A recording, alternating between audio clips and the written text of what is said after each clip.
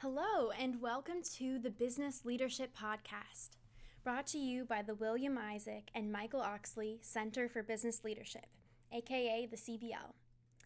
The center focuses on values-based leadership, which embraces authenticity and inclusivity to create a holistic, integrative, practical, and relationships-based business leadership approach.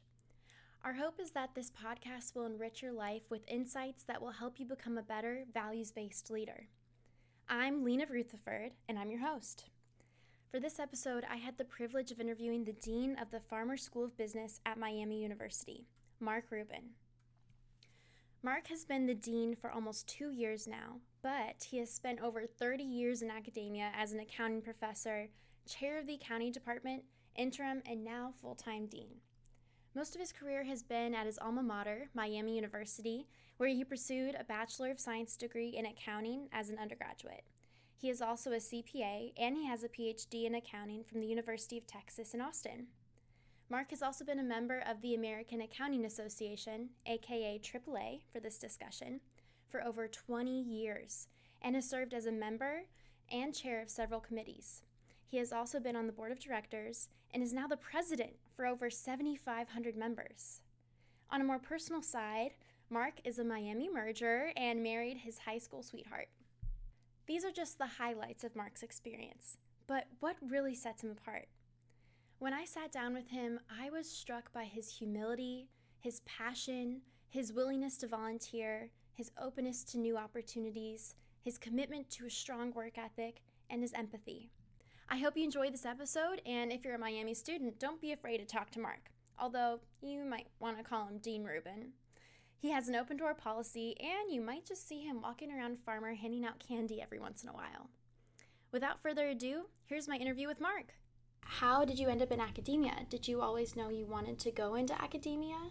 Do you know anybody who thought growing up they wanted to be an accounting professor? If you do, there is one, and that's Hiker's daughter. Oh, how funny. Because her grandfather were accounting professors. Mm-hmm. So no, I had no intention of going into academia. I was a Miami undergrad. Mm-hmm. Came here, I was going to go to law school. I was an accounting grad, major, but I was absolutely planning to go to law school. Yeah. And then I got to know the department chair very well. Right. So I had him for a couple classes.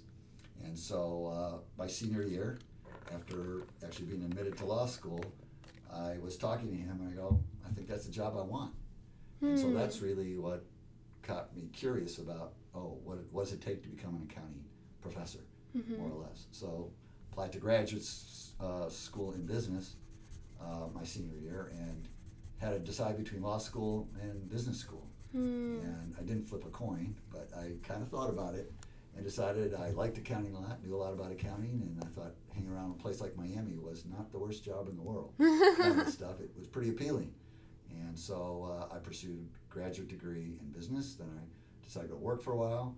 And then my wife and I both decided to go get our doctorates at the same time. Hers is in psychology and mine in accounting. And so that was kind of how my path led to this job. But no, I wouldn't have ever guessed that this was going to happen at all. When you were growing up, what did you think you were going to end up being? That's a good question. My father actually had an accounting degree. My mother was a bookkeeper. So genetically, I think I was predisposed to doing something in accounting. At first, I thought I was going to be an engineer, do the math science thing. And then I was like, I'm not sure to do that. And so by the time I hit college, I really did thought I was going to be a lawyer. And so probably coming to Miami, even though I was an accounting major, because I thought that was a good way, good profession in case I didn't go to law school or whatever else. But my intention, I took a lot of political science here as an accounting major, even because I thought I was going to do law school. So, but then when I got to know the faculty, and that's the Miami, in a way, one of the cool things about Miami is you got to know faculty, just like you get to know faculty in the CBL or whatever. You get to know faculty, and you go, wow, they're giving me something I never thought about doing, whether it's even university life or something else. And so getting to know the faculty here, and I got to know the department chair well, but other faculty as well too. And I decided that was something that I really thought I could pursue and possibly do well. So that's kind of where that went. So You know, my story is a little unique because I did actually sit at my mentor's desk when I became department chair of accounting. Wow. That literally, I was in that office. I used to sit on one side, and now I was on the other side.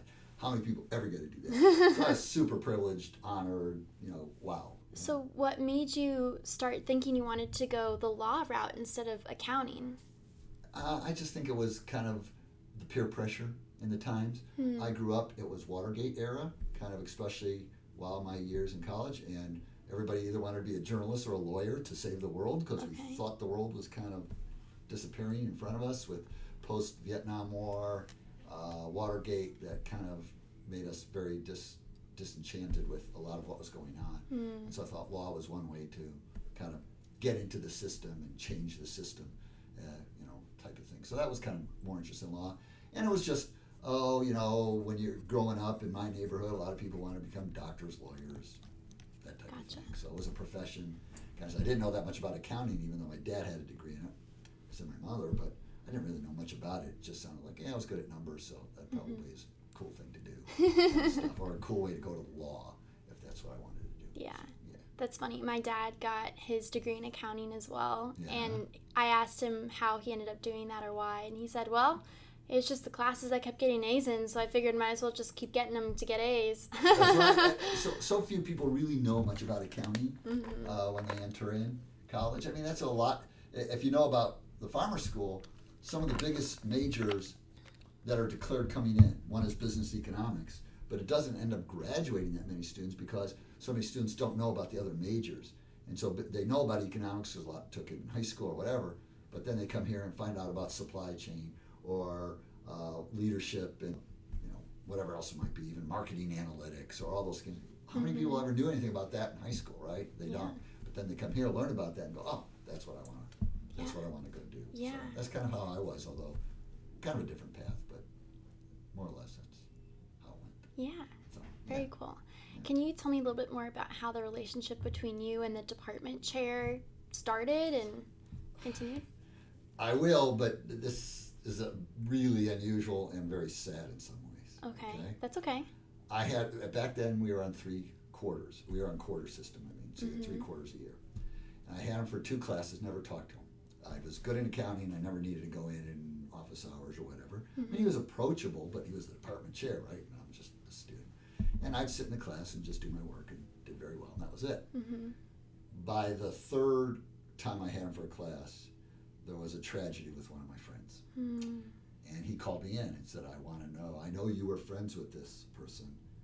I want to know what happened, and can you tell? So he called me in, and that's the first time I had a discussion with him about something. And then I also saw he was so empathetic. He really cared about the students. I didn't, you know, I never had that kind of relationship with him at all. It was more or less, he teaches accounting, I take tests, I do well. That was the end of it. But when I saw the other side of him, and he was so concerned about what had occurred, I got to know him. And then I would go into his office all the time and just talk about life. I never really talked about accounting that much, but I got to know a lot about him, where he was from, what he enjoyed to do, more about his family, those kind of things. And so that kind of blossomed, and he got to know now my wife, at that time my girlfriend, or I guess it was already my fiance, by the time I was a senior as well too. And so she would sometimes come with me, and so he got to know her as well. Even after I graduated in Miami and I was working in Chicago, I came back here and visited him at his house and stuff like that. And when I interviewed back here, he was not of great health anymore, but he said, you know, for you, I came out to kind of see you on the interview. I never really saw him that much after I got here, and he had passed away. He was of not good health and then passed away, maybe 5 or 6 years after I got here. But he was great. I mean, he was very businesslike, but also had that soft side to him as well. And that was just really cool. So, yeah. Wow. That's powerful. It was something else. It's weird how strange things can dictate your life. Because if my friend hadn't had this tragic incident, right, would he have ever called me in? Would I ever have gotten to know him? Would I have ever done what I'm doing today? Has that changed how you've approached relationships? It does. After that? It does, because I think you never know what doors are going to open to you. And so you kind of have to peek behind every door, because you don't know really what what's out there and what you want to pursue and what your passion is. I never thought my passion was going to be an academic and then to be an academic administrator. That, even when I became an academic, I didn't think I was going to be an academic administrator. Now I've done that half of my career. Wow. Has been in administration because I became department chair and then the dean, and that's been 16 years now. So it's virtually half of my academic career has been in administration, which again I didn't plan on, but when the situation presented itself, I took a look and said, yeah, I'll try that out.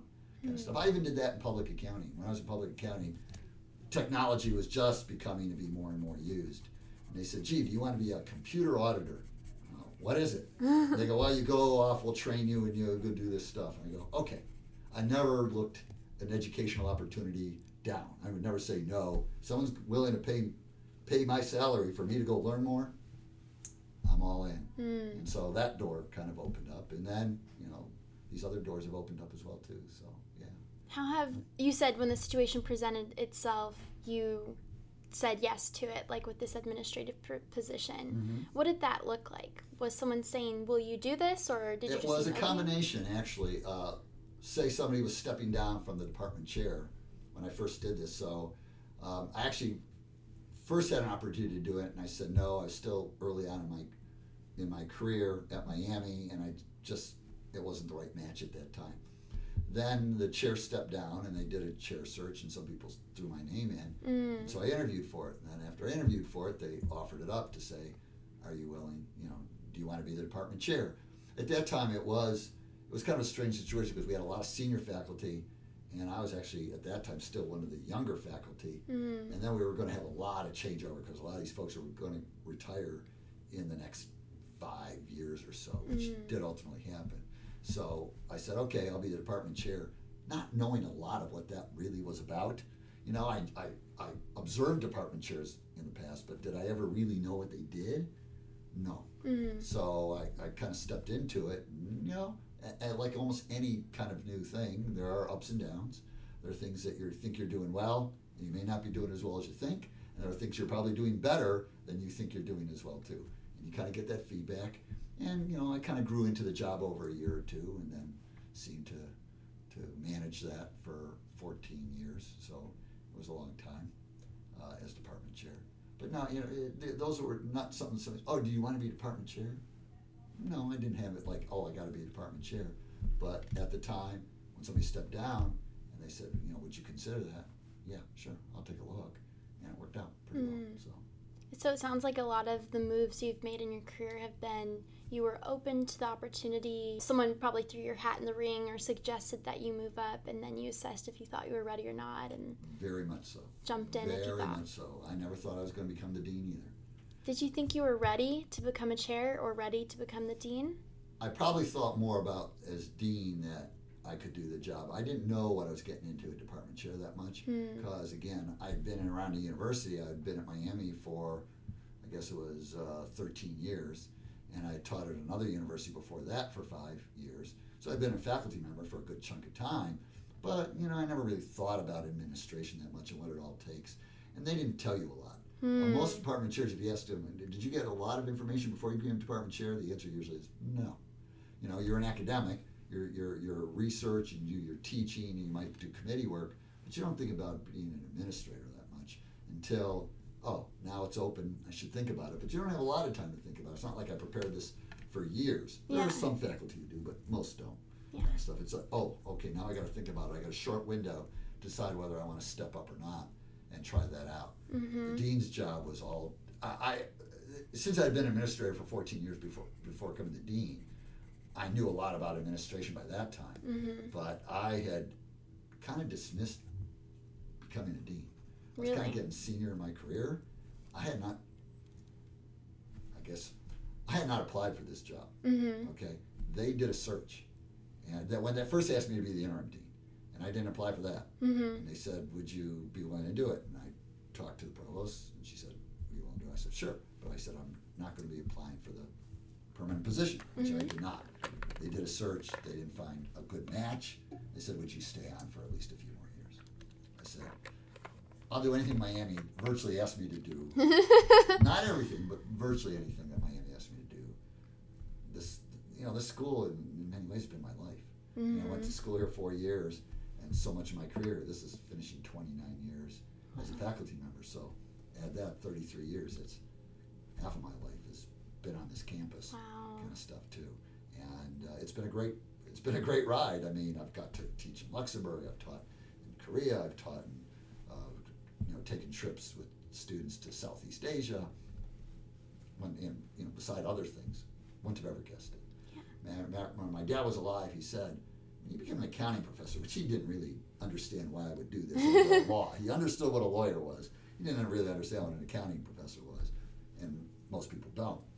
But he goes, I never thought you would see the world as an accounting professor, because I had visited a number of countries, doing conferences or whatever, or student trips. And I go, I didn't guess that was going to happen either. But again, it's one of those great things you can take advantage of. Let's dig into that a little bit more, because I think a lot of students have a perception that life is this linear line, and you go to school, you get a job at a Big Four, and then you work your way up the management system, and that's what life is going to look like. Yeah. How have you dealt with that ambiguity in life? I guess I never really had that real, this is exactly what I want to do, and I'm going to get there. Mm-hmm. And so I'm a bit more, I'll go with the flow. I'm not totally comfortable with just, wherever, I'm an accountant after all. Accountants have it's got to add up. Yeah. As a matter of fact, when I was in grad school and I was getting my doctorate at the University of Texas, I had a faculty member. And I took a lot of government. That was one of my outside areas. And we were talking about risk. And he goes, you're in a PhD program. You're taking a lot of risk because, you get a job.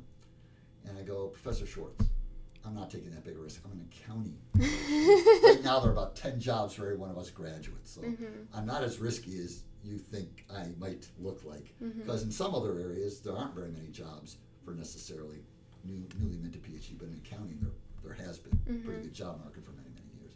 So I won't say that I'm the most, just laid back. I suppose I took very calculated risks that minimized it, but yet I didn't know what I was going to get into. But I'm willing to kind of go with that. I had strong support from my family, which made it very comfortable too.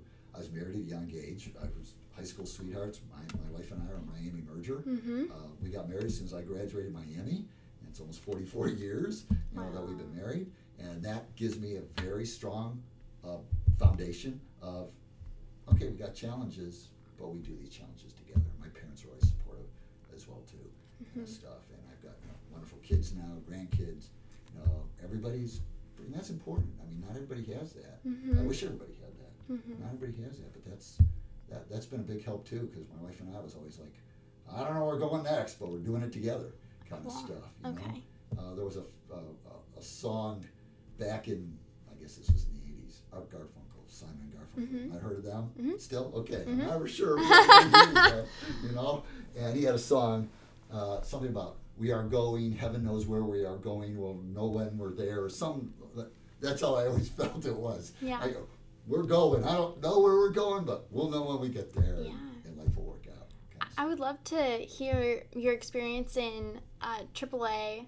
Oh, yeah. And has that been a similar thing where you've just landed in random positions, or have you thought strategically about the positions you've taken? Because you've had a lot of positions there. Yeah, I did. That was willing to volunteer, and then things fall in your lap after that. Okay. And so I was lucky when I first became an accounting professor that I was in a fairly small specialty group in the American Accounting Association.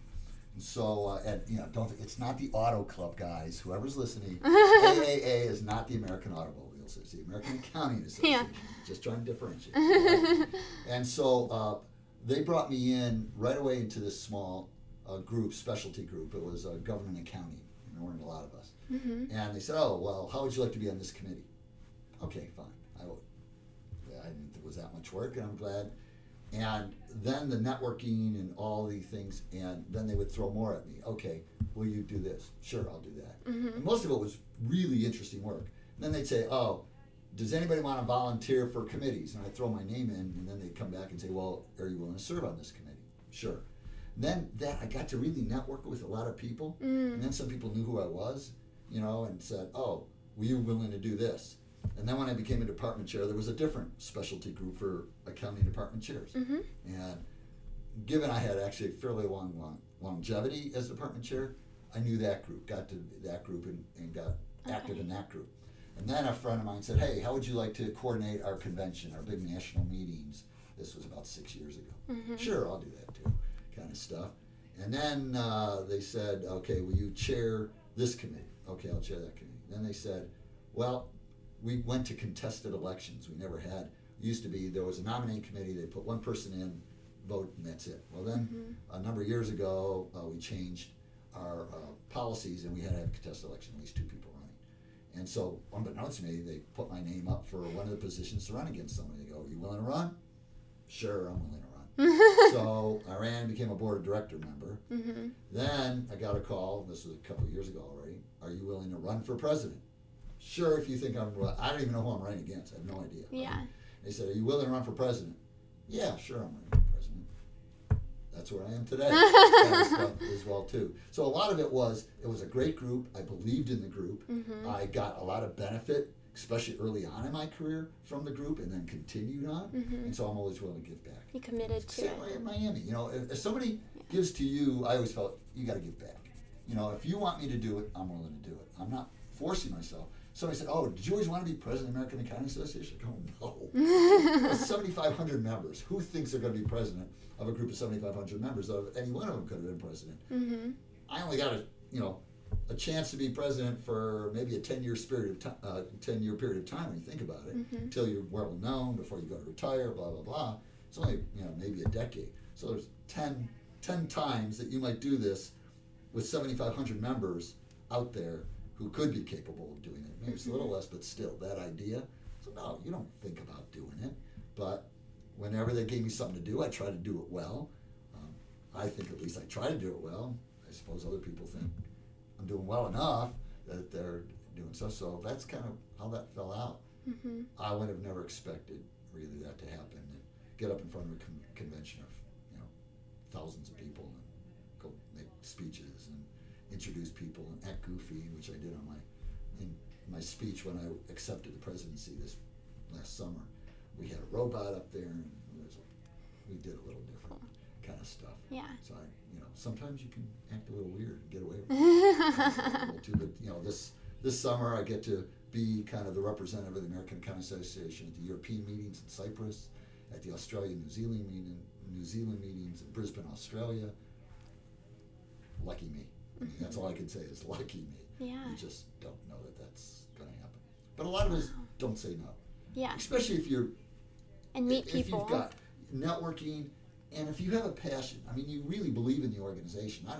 Some students and myself, sometimes you join organizations just to put them on your resume or, but no, when I joined, I wanted to join. You were and all be in. active, exactly. Mm-hmm. And so I'll do whatever you ask me to do, kind of stuff. And if you do it well, you get noticed, kind of stuff. Gotcha. But I never lobbied or said, gee, please let me run or whatever that. No, it's just not me. So the one thing that is still in the back of my mind from our earlier conversation is the department chair that you were so close with. Mm-hmm. I would love to hear, what was it like for you sitting in his chair? That's a great question. One of the other faculty at the time, when I became department chair, and he came in my office, and Harry Lyle was the department chair who I'm talking about. And Harry had passed away already. And Gian Chandra, who's passed away subsequent to this too, but he came in my office and said, Harry would be so proud of you. Yeah. I still have a hard time with that as far as emotionally. Yeah. It was something else. You just don't get to do that very often. And how many people literally sit at the desk of their mentor and do that job? If there's anybody who got blessed, it was me to do that. It just doesn't happen very often at all, kind of stuff. So it was pretty emotional to even do that at all. Hopefully I did it well. Hopefully he would be proud of me, always in the back of my mind. He was a pretty successful department chair as well too. I probably did it longer than he did. But there was a great legacy in the department, and you just hope that you continue that legacy on. history will tell me whether that happened or not, I suppose. Yeah. But so it was pretty emotional to be there when I thought about it and trying to say, I want to live up to his standards. Kind of stuff. Yeah. So. Yeah. So my final question is, we have all these students that will hopefully be listening to this podcast. What's one piece of advice you would want to give to students? Follow your heart. I mean, don't do things just to put them on your resume or be a major that you think, oh, just do that. Follow your passion. Do it well. Look for those opportunities. Take advantage of those opportunities. You don't know where they're going to occur. You don't know where the world's going to take you. As I say in many of my speeches, 5 years ago, would we have thought that Amazon was going to be my local grocery store? And if I look at 10 years ago, would I thought Blockbuster is out of business and Netflix is owning the streaming business in many ways? No. So in other words, business changes, organization changes, disruption is happening everywhere. Financial technology, healthcare technology, business technology, all that is constantly changing. So you got to prepare yourself to be in a changing world, but follow what you want to do with it. You don't force yourself into something that you don't like, or somebody thinks that you should do that, because happiness is not underrated, right? Kind of stuff. And so do what you want, and follow it and do it well. And then when opportunities present themselves, take advantage of those, and they will present themselves. They will if people think you're enthusiastic about a job. One of the biggest compliments I ever got when I was teaching in Korea for the summer. I was in a summer school program over in Korea and teaching. My class was mostly students from Korea. It was an international program, but most of my students, the second time I taught there, were Korean students. And one goes, "You're kind of one of the funniest and most interesting accounting professors we've ever had." And that was a big compliment to me that you enjoyed the class. Yeah. You got my passion. You really enjoyed what I was doing. So in that sense, that was rewarding for me, that I must have been connecting to them. And that's what everybody should do. You want to connect. You want to feel good about what you do. So don't force yourself in some way. Sometimes you got to get uncomfortable. Don't get me wrong. Don't go after the things that you really believe in. Be agile, right? Think that who knows where your life is really going to take you. I certainly didn't think mine was going to take me here. Yeah. But just go after it. But I got no complaints. Right? I mean, literally, how privileged and honored I was to even be doing this job. And somebody said, "Oh, thank you for being the dean." I go, you don't have to thank me for me. This is such an honor and privilege to be able to serve this way for however long I do this. I mean, it's just like, wow, this is cool. This is great. Yeah. I would have never expected that to happen. Yeah. And that will happen to so many folks. But take advantage of that and enjoy. Life is short. Yeah. Great. Well, thank you very much. Oh, you're welcome. I really appreciate your time. Yeah, feel free to edit away. Thanks for listening. I hope you gleaned some leadership insights from our conversation and are inspired to be an authentic, inclusive leader like Marc.